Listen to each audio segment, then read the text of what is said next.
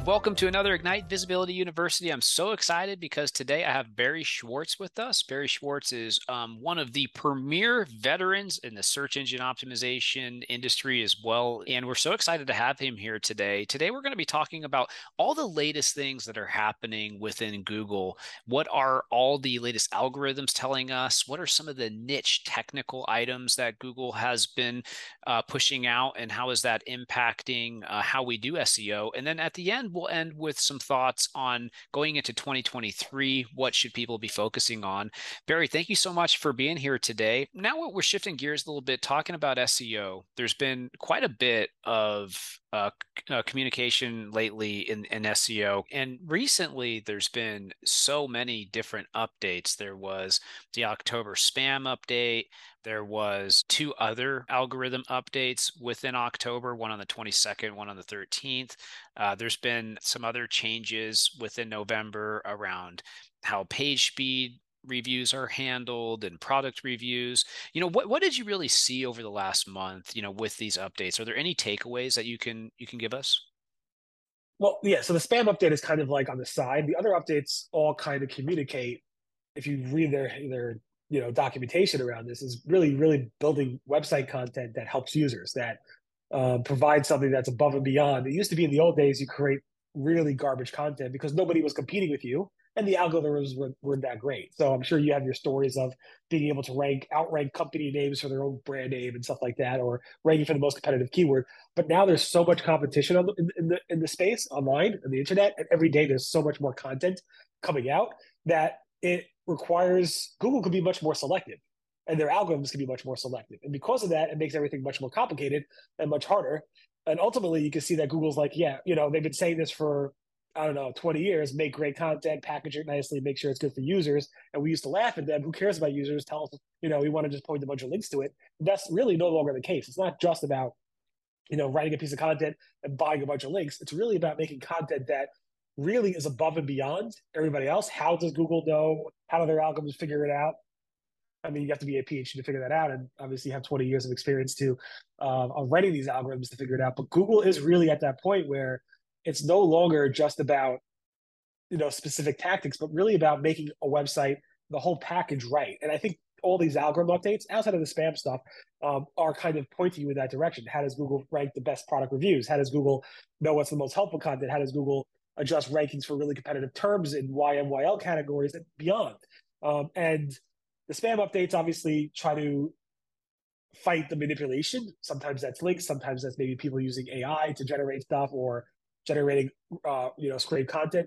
And they all go hand in hand, targeting manipulation and also trying to reward the best stuff out there. And I think really Google's at a place right now where they're doing an excellent job of this. Obviously, they can do better. It's always a cat and mouse game between spammers and those trying to manipulate Google search. But I think they're doing the best job they ever have, and it keeps improving. And I think that's the ultimate goal. If you look at the history of the algorithm updates, even the most recent ones, it's all about making sure the most useful content is ranking for the searcher. And if we could get into the mindset of saying, all right, what does Google want? They want to have the best search experience for their searcher, where the searcher gets the answer very quickly and efficiently. Then we can produce content and websites that actually perform like that. And I think the algorithms, at least the history of the algorithms are communicating that to us clearer than ever today. Yeah, I definitely agree with you with the helpful content update, with scraper websites not ranking as well, with Your Money, Your Life, with categorization of quality content by industry vertical, by position in the SERPs. We're definitely seeing more of an emphasis on, the best quality content. And I think a lot of times people think, well, I could just create, this piece of content and then do it 10 more times and, then 100 more times and 1,000 more times and try to create more and more content like this. I don't really feel like, the volume game of SEO is what it, used to be. And instead, it should just be a less is more, focus more on quality, really put in the work. Would you agree with that? What other things are you seeing around quality? Yeah, you're right. I mean, back in, I don't know, 15 years ago, it was about targeting the long tail, creating as many landing pages as possible. It doesn't make a difference in terms of the quality. And now it's the complete opposite. A lot of SEOs spend a lot of their time consolidating, rewriting their content, taking like, 20 different articles or 20 pieces of content and making it one. It's really about improving the, quality of a single piece as opposed to making all these like long tail variations of that piece to rank.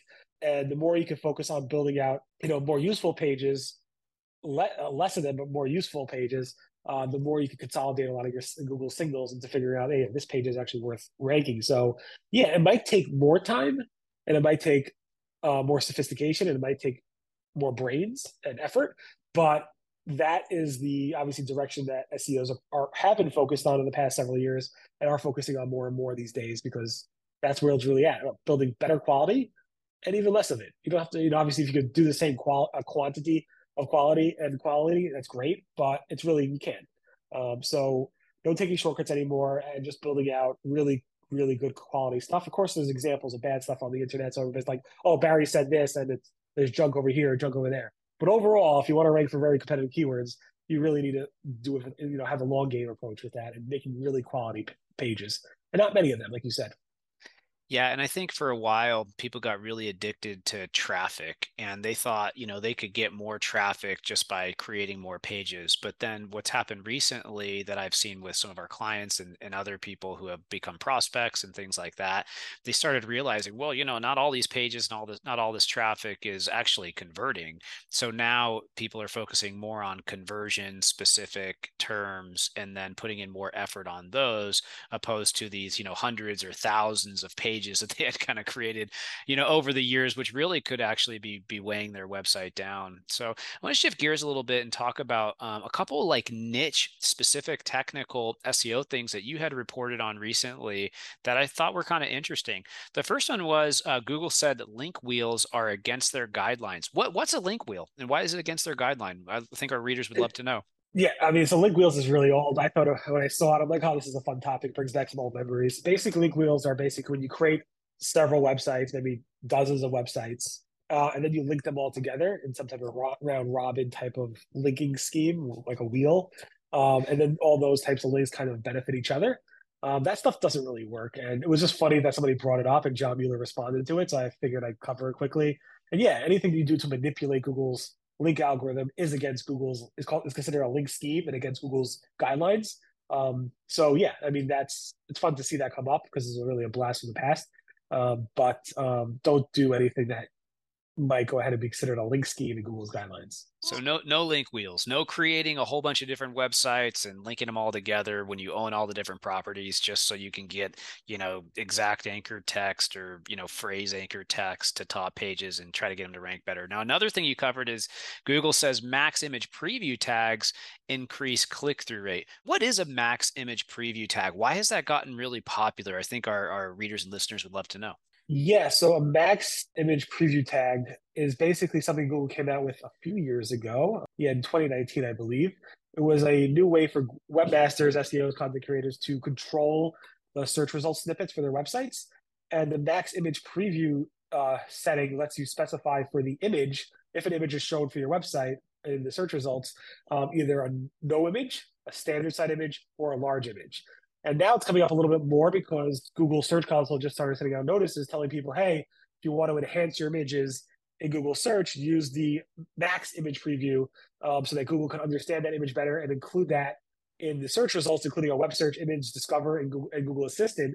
And the more, obviously, people like to click on images, people like to look at images and catches people's eyes. So Google's like, hey, that's one way to increase your click-through rate on your content. So that's why it's kind of popular these days.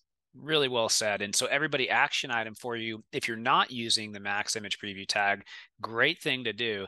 I've actually gone viral on TikTok one time, Barry. And the reason I went viral on TikTok is because I talked about the max image preview tag and that Google said that when you use it, it increases your click-through rate 300% within Google search results. That is actually something that came out from their documentation.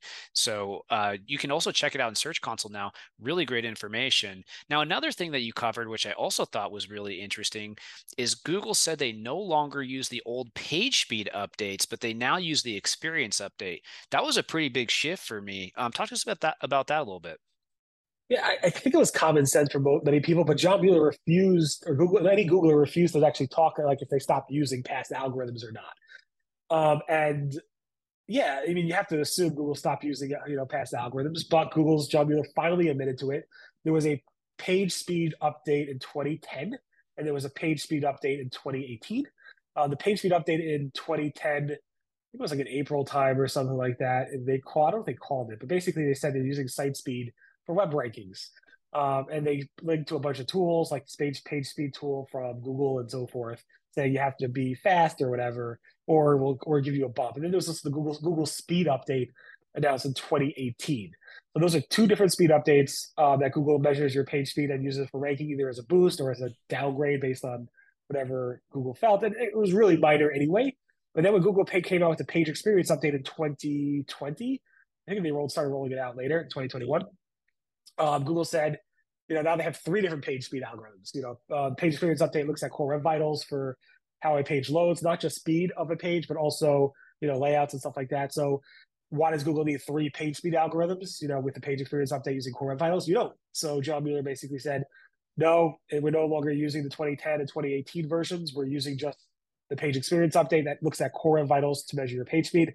Either way, page speed is a tiny, tiny ranking factor, if any.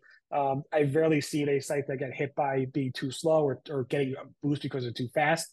Unless your site is like deathly dead, like it doesn't load, then you have a problem. But in general, I wouldn't focus too much about it. But for me, covering something that, these algorithms are dead, this is what's, Google's using going forward. It's always fun to write that stuff, and it's good to confirm that. So now you don't have to worry about anything outside of core web vitals. That's the one thing you need to worry about. And as long as you're doing okay, you're not in the dark red with like really bad scores, you should be fine. Yellow is probably fine. Green, fine. You're not going to get a boost because you're 100 or something like that. You'll be fine either way. So I wouldn't focus on it too much, but it's always nice to have that confirmation from Google. Yeah. And I think a lot of people really struggle with how much to invest in Core Web Vitals, especially like these larger legacy websites that might have terrible Core Web Vitals, but they're huge properties that have really complicated tech stacks, and it could cost them thousands, hundreds of thousands, maybe more in order to fix all the Core Web Vital infrastructure.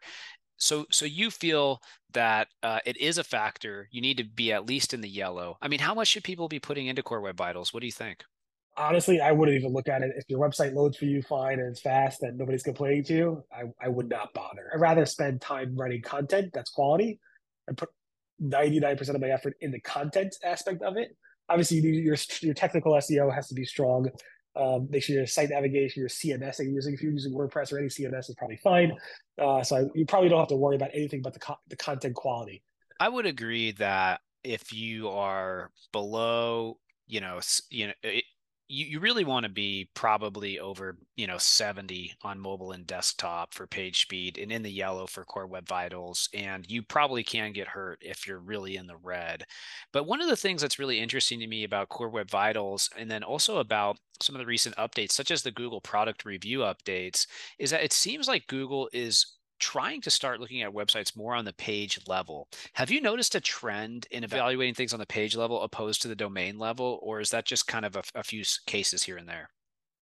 So it's something that's been going on and talked about from Google for a long time, even with Panda and Penguin and stuff like that. Originally, like these algorithms generally launch on a site-wide level. Mm-hmm. Then Google kind of gets more granular with them. You saw that with Penguin. You saw that with Panda. Although I don't think maybe Panda or Penguin are used much these days. Well, who knows? Core Web Vitals also, it seems to be site-wide, but then sometimes at a page level. I know Danny Sullivan clarified that the product reviews update is primarily, he said, on a page level basis, but not always. Like, I guess if there's enough pages on the website, 90% of the pages on the website, whatever, there's no specific, they won't give a percentage. That's Google. They won't tell you what percentage. But if X% of your website is all product reviews, then they're going to say, you know what, the whole site is a product reviews website, and we'll consider it for the product reviews algorithm. Otherwise, they do it on a page by page. Is this page a product reviews page or not? So I think Google tries to be granular when they can when it comes to algorithms. They do so for sure on the page experience update, although not all pages have core and vital scores and so forth. So again, it's kind of a mix and match of Google tries to be on the page level basis with algorithms, but when they can't for one reason or other, they will level that up on the higher level. Like we went back in the PageRank days, early PageRank days, not every page had a PageRank score, so it would kind of like float up to a higher level. and probably assume the scores of other pages were related to that because maybe Google didn't index it or didn't get the link database from it. So Google has been doing this forever, but I think they prefer to do it on a page by page level basis if possible. It does seem like they are trying to move a little bit more into that direction opposed to the overall domain because it can impact the overall domain and then have the whole website being held down when maybe there's just a few pages that are good or bad. So shifting gears a little bit, Marcus Tober at SEMrush, who's that SEMrush is a respected platform. They published a new zero-click study, and that puts zero clicks on Google on average at 25% of all searches, which is basically 26% desktop, 17% on mobile searches. But no matter really how you look at this, as you've reported, it's much lower than the SparkToro study, which had zero clicks at 65%. So I'm really kind of struggling with this because I believe people have been talking about zero click for a really long time. Our clients continue to grow significantly in traffic. Things are looking good. But there's always this kind of looming zero click. What's your read on the zero click situation? Is it growing? How much is it impacting things? So zero click is very, very query dependent, as I think when we kind of went to discuss this with Rand Fishkin, and he said a 65% number, we're like, well, you kind of have to break it down. Like Yeah. somebody searches for what's the weather, or somebody searches for how old is Barack Obama. That type of stuff, is probably not going to deserve a quick click. Sometimes also you do a local search and you click on a business listing, it takes you to Google Maps. And then you pick up the phone and call them, or you hit driving directions. So that's not a click to the website. So there's all these types of variables that you have to take into account. So yeah, sometimes the zero clicks could be as high as 90%, depending on the query. I think you really hit the nail on the head. Every SERP result is different, and one thing that I'm really excited about lately is just kind of taking this view that you want to plug in to the specific SERP result with the content that Google's looking to serve, whether it be a featured snippet, whether it be a video, whether it be an image, whether it be something that's pulled from the knowledge graph, whether you need schema, the intent of the query, making sure you're serving that content back. And obviously, every different web page in Google, which really these are all just web pages, are going to have a different level of zero click. And certain ones, certainly a celebrity's age, that's probably 100% zero click, you would think. So some really interesting stuff there, which I think just tells all of our listeners, really know your query and know what's being returned and be really deliberate with everything that you're creating there. So recently, Google replaced the Google Webmaster Guidelines with the Google Search Essentials. And this was a pretty big change. What did you see in this story, and why did it jump out at you? There's a lot of things in here. I believe, I don't know for sure, but I believe this was a Lizzie Stone and Gary ish project amongst other people. So Webmaster Guidelines has been around since even before I started covering Google over 20 years ago. It's basically the guidelines that Google has been updating forever about what's acceptable, what's not acceptable, and what are the things Google looks for in terms of optimization for websites and what you can do or not do. A lot of link schemes, all the spam stuff is all in there. So they basically removed the name Webmaster, which is something that Google's been doing since Google Webmaster Tools. It's changing the Google Search Central and Google Search Console. They want to remove the name Webmaster. People don't use the term Webmaster unless you're an old SEO like us. So now it's Google Search Essentials, which I'm not sure if that's the best name based on what it is. Maybe it should have been like Google Search Guidelines. I don't know why getting rid of the guidelines is a bad idea. Essentials make it sound like it's more of like I don't know, you must do these things, where it says a lot of things in there that you can't do. So Google updated their technical requirements, their spam policies, their key best practices, and they actually removed things like the term page rank from their link schemes. They removed a lot of cool things. They consolidated the content like you were just talking about. They did tons of consolidation of their search help developer documentation over the past several years, and they saw huge benefits from doing that. But there's a lot of stuff going on there that's more of their efforts to really kind of get their own stuff in order so that it can be more consolidated, more easier for content creators, not webmasters, the content creators, marketers to actually learn about what Google wants in terms of what you should or should not do when it comes to thinking about SEO and rankings and Google search. It does seem like they're updating their documentation. And for me, it kind of comes down to helpful content and then also EAT, expertise, authority, and trustworthiness. That particular phrase, EAT, is mentioned over 180 times within the guidelines. So we are seeing more of a need for expertise in general within Google. Now, another thing that's changed recently is we're seeing the Google local pack is actually showing less often. That's kind of an interesting change. How did you notice that? That's an interesting question. So I noticed it in the, well, people on Twitter were talking about it. But I also noticed it in the Mozcast charts, the rank ranger charts, SEMrush charts, and so forth. I'm not sure how true it is. I mean, Joey Hawkins also, who's a very well-known SEO, local SEO, noticed it as well. But I'm not sure. There's been a lot of weirdness when it comes to the features in general, the search features, like any from people also ask to other features. So it's been really weird in terms of these tracking tools tracking this stuff recently.